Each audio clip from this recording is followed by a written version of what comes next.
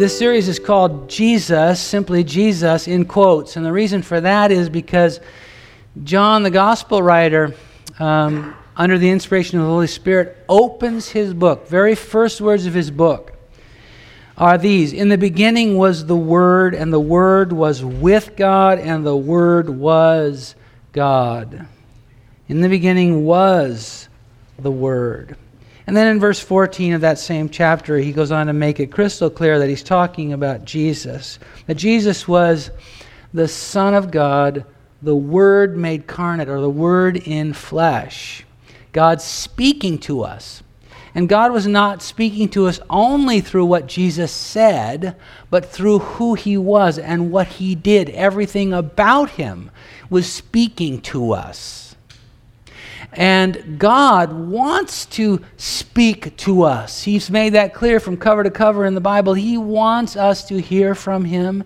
And so, in a voice crystal clear, He sent His Son Jesus to speak to us. Now, the Gospel of John is built around two sets of seven. 7 I am statements. I am the bread of life, I am the resurrection, I am the light of the world, and so on. And 7 miracles. Out of all the miracles that Jesus performed, John selected 7 to include in his gospel. And we have to believe, based on how he opens his gospel, that everything he included here was meant for us to observe or to see as God speaking to us. So I'm taking you along with me on a little journey to explore these 7 miracles that John records for us, and looking for what and listening for what God is saying to us through what Jesus did. Does that make sense? All right, and so I've asked you to turn to John 5, and we're going to start reading at verse 1. After this, there was a feast of the Jews, and Jesus went up to Jerusalem. Now there is in Jerusalem by the sheep gate a pool, which is called in Hebrew Bethesda, having 5 porches.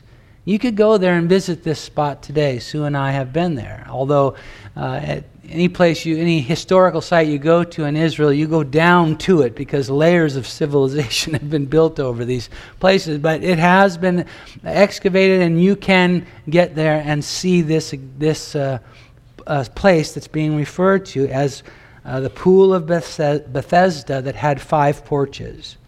In these, verse 3 says, lay a great multitude of sick people. Doesn't tell us how many, but the word that's used here to describe great multitude is not a handful. There's a lot of people.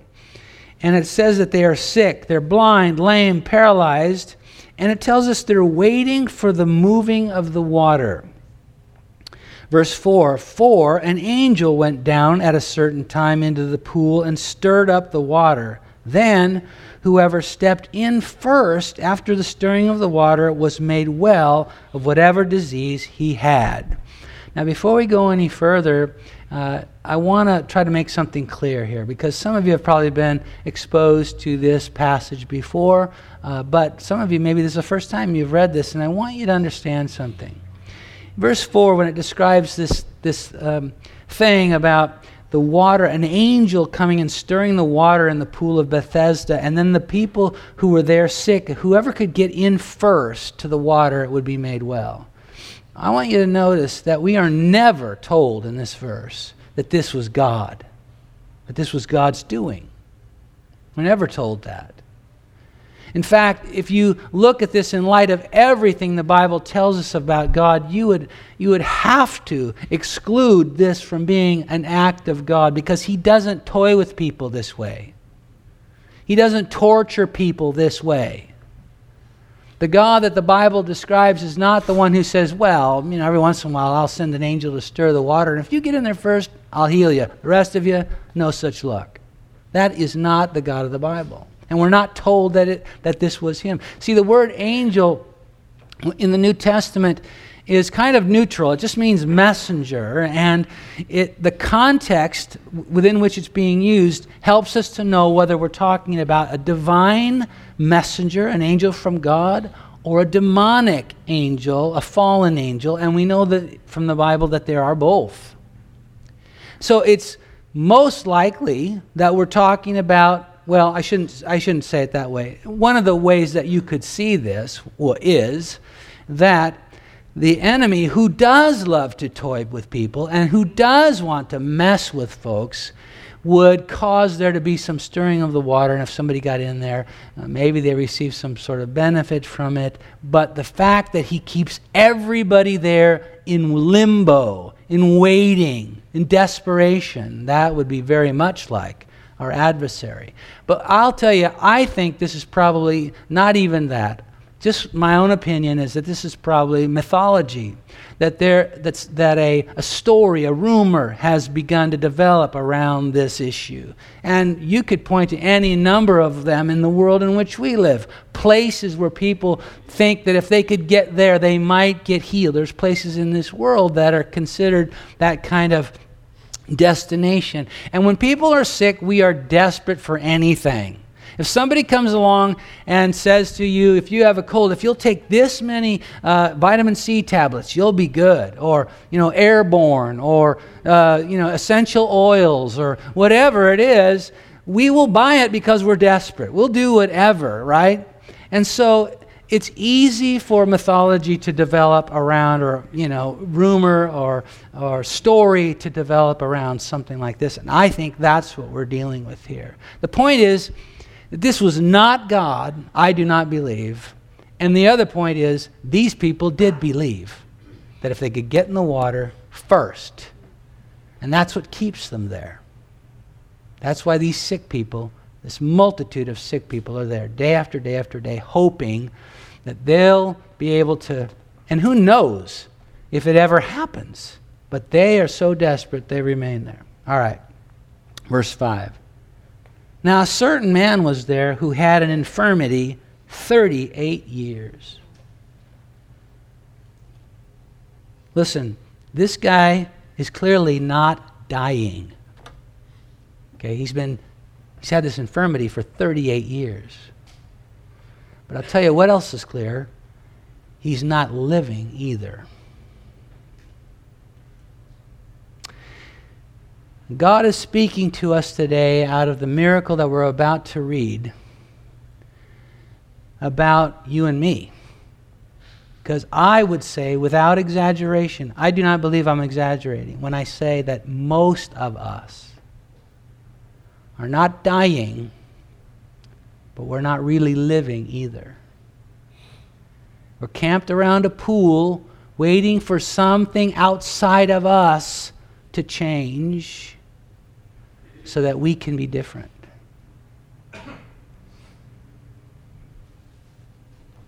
Verse 6. When Jesus saw him lying there and knew that he had already been in that condition a long time, he said to him, "Do you want to be made well?" Now the word well, that's translated well there, is appropriately translated by that word W-E-L-L. You could also use the word, do you want to be healed? That would be appropriate too. But in the Old King James, the word is whole, W-H-O-L-E, and I like that one best because this word in the Greek is not only about getting yourself fixed, but actually being returned to original state.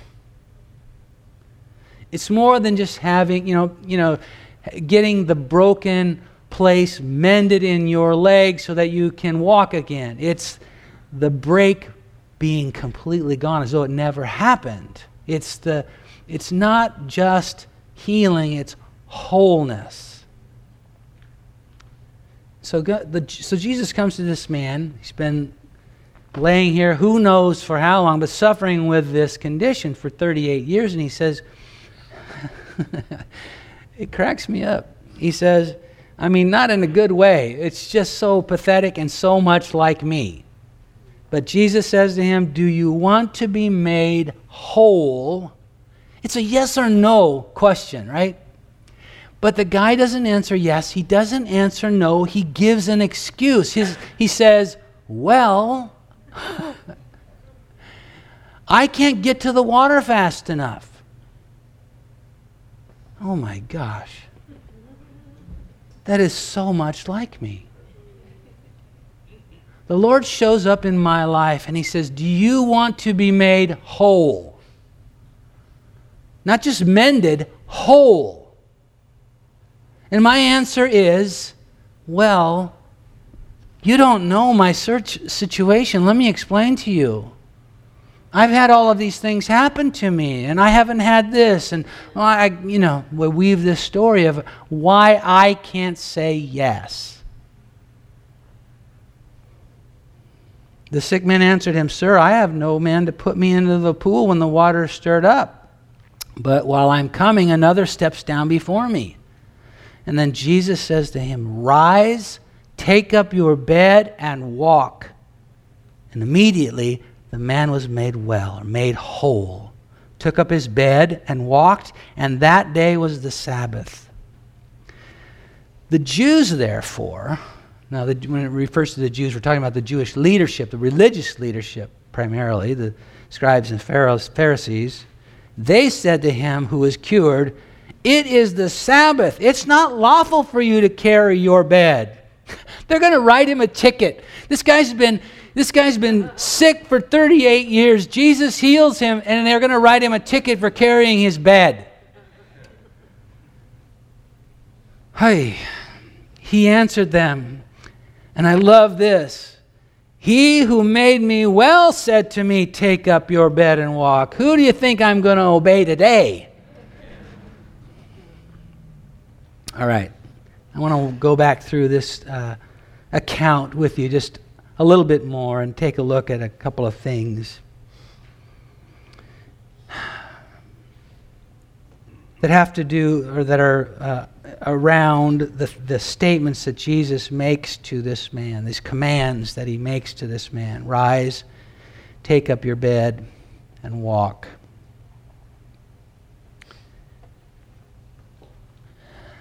This guy thinks that the route to his wholeness, to his moving from this condition or this state of not really dying but not really living either, that the solution to that is outside of him. That if the circumstances surrounding his life could be rearranged in some way, that things could change for him. And Jesus is confronting that in the strongest of terms. He says, Rise, rise. Now you realize this guy can't do that. Jesus is asking him to do something he can't do. So when the Lord steps into my life and says to me, Randy, do you want to be made whole in this area of your life?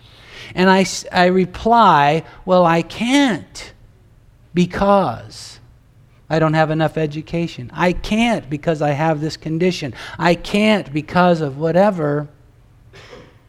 This guy was in the same boat. And Jesus did not empathize with that. He did not tolerate that. He said, get up.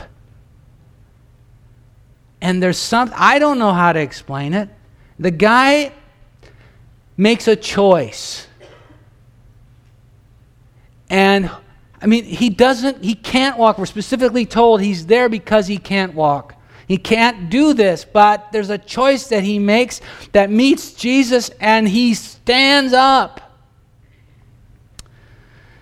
Part of what that was all about was to end the excuses, to stop making excuses. There's a woman that Sue and I know is a lifetime missionary. She's been on the field for probably 30 years. And we were having dinner with her one night over in another part of the world, and I wish I could give you the backstory, but we've had many conversations with her leading up to this one, so there's more to it than just this one account. But anyway, we were asking her about her life, and she was telling us about a new ministry that was being launched by the group that she works with to plant churches in a certain area of the city where she was. And she was telling us, I want to move to that part of the city. I want to be a part of this, reaching out to that part of the community with the gospel. And when she's telling us this, her face is bright, she's animated, her voice is excited. And then she says, but there's so much to do at the office. And until I have someone else to help me, I can't go. Her whole countenance changed, the tone of her voice, everything.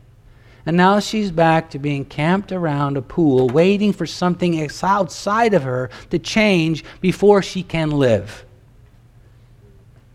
Now, what you don't know, I forgot to tell you, is that her main role in the mission field for many years had been administration. It's an important thing. She's the one who made the trains run on time and made sure that bills get paid and that kind of stuff, and that the ministry operates with financial integrity. And she's really, really, really good at it. And so that's her role, but it wasn't really living for her, right? And I asked her, it just occurred to me, I wasn't planning this conversation, obviously. It just occurred to me to ask this to her. I believe it was a word of knowledge from the Lord. I said to her, have you ever in your whole life, not felt like there was too much to do? Like you were overwhelmed and weary, exhausted? And it was probably a matter of a minute, but it seemed like much longer than that as I watched the wheels turning in her mind and she's thinking through her life. And then she says to me, no. This feeling of being under something that I don't want, being locked into a life that isn't really mine, is something I've carried with me my whole life. Well, that means it's not going to be solved by somebody else coming to help you in the office. Changing the furniture around isn't going to fix this. This is something in you. And Jesus has shown up now to ask you a very simple question. Do you want to be whole?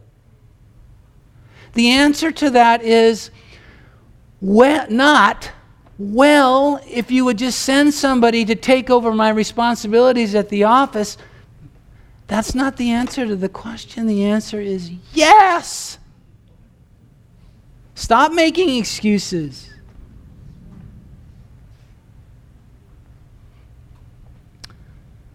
I've had people tell me, I'm struggling with this addiction because I carry all of this pain from my childhood, and it's really got its stuff hooked into me so deep, I just can't stop. Jesus was asking this guy to do something he couldn't do either. He just simply needed to stop making excuses, stop locating the problem outside of himself, and let Jesus get to the healing, the wholeness part of him. Another guy I was sitting at dinner with one time, he was telling me about how his life is ruled by bitterness. And he knew that about himself. He said, I'm a bitter man. I'm angry. And I said, well, why? And then he tells me this horrible story about his childhood, his life, his family. I mean, as a pastor for a long time, sometimes I think I've heard it all. But this was certainly one of those up there, and I found myself almost thinking, well, yeah, you should be angry and bitter because what they did to you. In fact, I'd like to be angry and bitter with you, But I know that is no route to living. And I said to him, you're going to have to let this go. If you keep waiting for them to change, if you keep waiting for the water to stir, if you keep waiting for the circumstances and conditions you find yourself to change, you'll be waiting here your whole life. You'll live your whole life dying. You're going to have to let this go. And I didn't plan this, but I said to him, put your hands out in front of you. And he obediently did. That was interesting. And I said, picture in those hands everything that you're angry about, all the hurt that has been leveled against you. Picture it all there, all of its ugliness, its blackness, its pain. Picture it. And he did. I think he knew where this was going, and he didn't do this casually. He sat there for quite some time and just...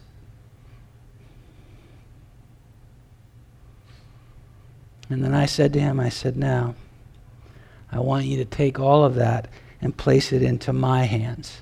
And I'm going to just represent Jesus here. You let go of that into his hands. Answer his question, do you want to be whole? By saying, yes. And he did that. And that's what Jesus was confronting a lot of us with right now, I think. Today, right now, this moment. And I know this may seem a little bit, over the top. But I feel compelled by the Holy Spirit to invite some of you to do what Jesus asked this guy to do. To rise up. To get to your feet. If you're one of these people that right now, you need to stop making excuses. You need to stop living camped out within sight of that which you think will heal you, but never getting there. Let the Lord bring wholeness to your life. If that's you, I'm just going to ask you to stand up. I don't know the story. I don't need to. But I know this is a turning point for you. This is a holy moment when beyond this one, everything that was is different. I'm going to pray for you. Lord, as powerfully as you moved in this man's life to set him free from his unwholeness and to bring him into his created state,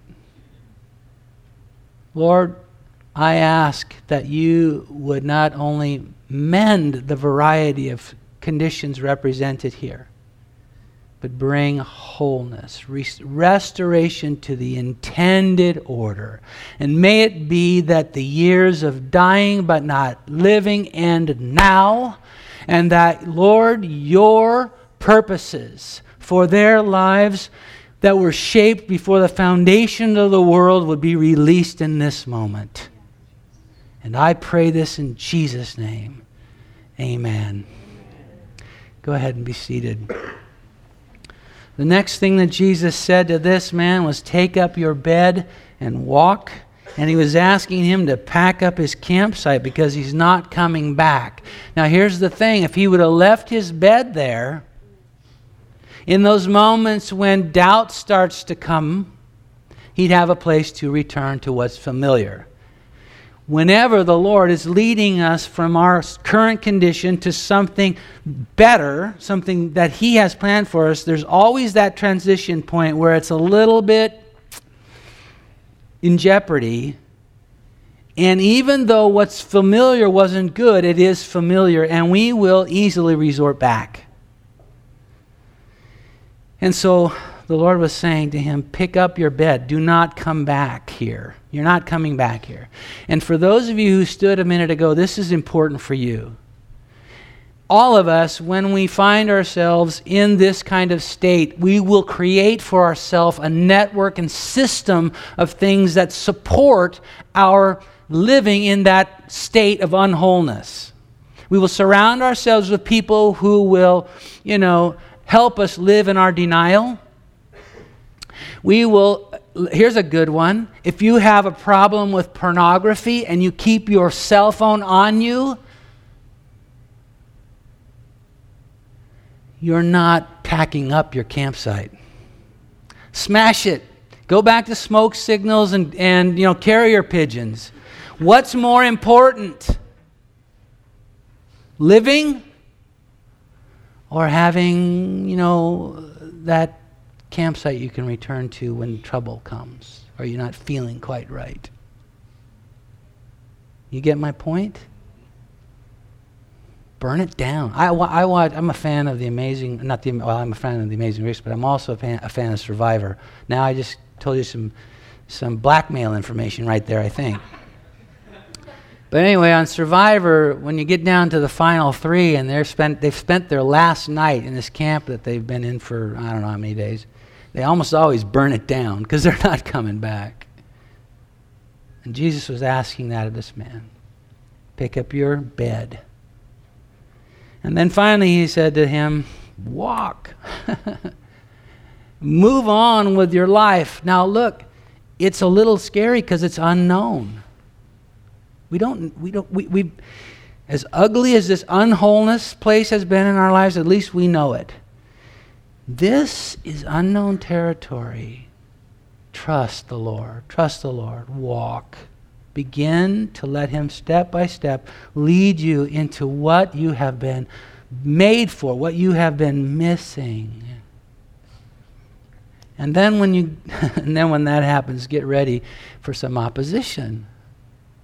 There's always going to be, when you begin to move out in faith, trusting the Lord to bring wholeness to your life, there will be somebody who comes along and says, hey, this is the Sabbath. You can't carry your bed today.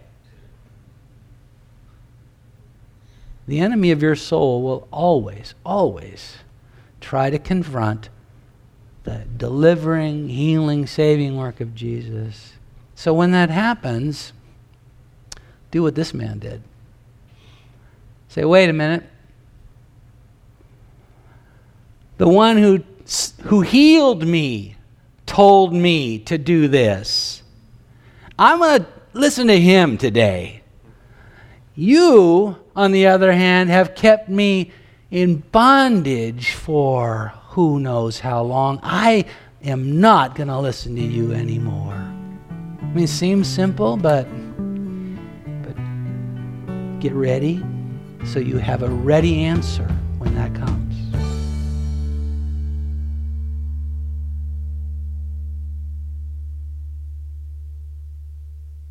This is recording number 11249 from the teaching ministry of Crossroads Foursquare Church in Fairfield, California.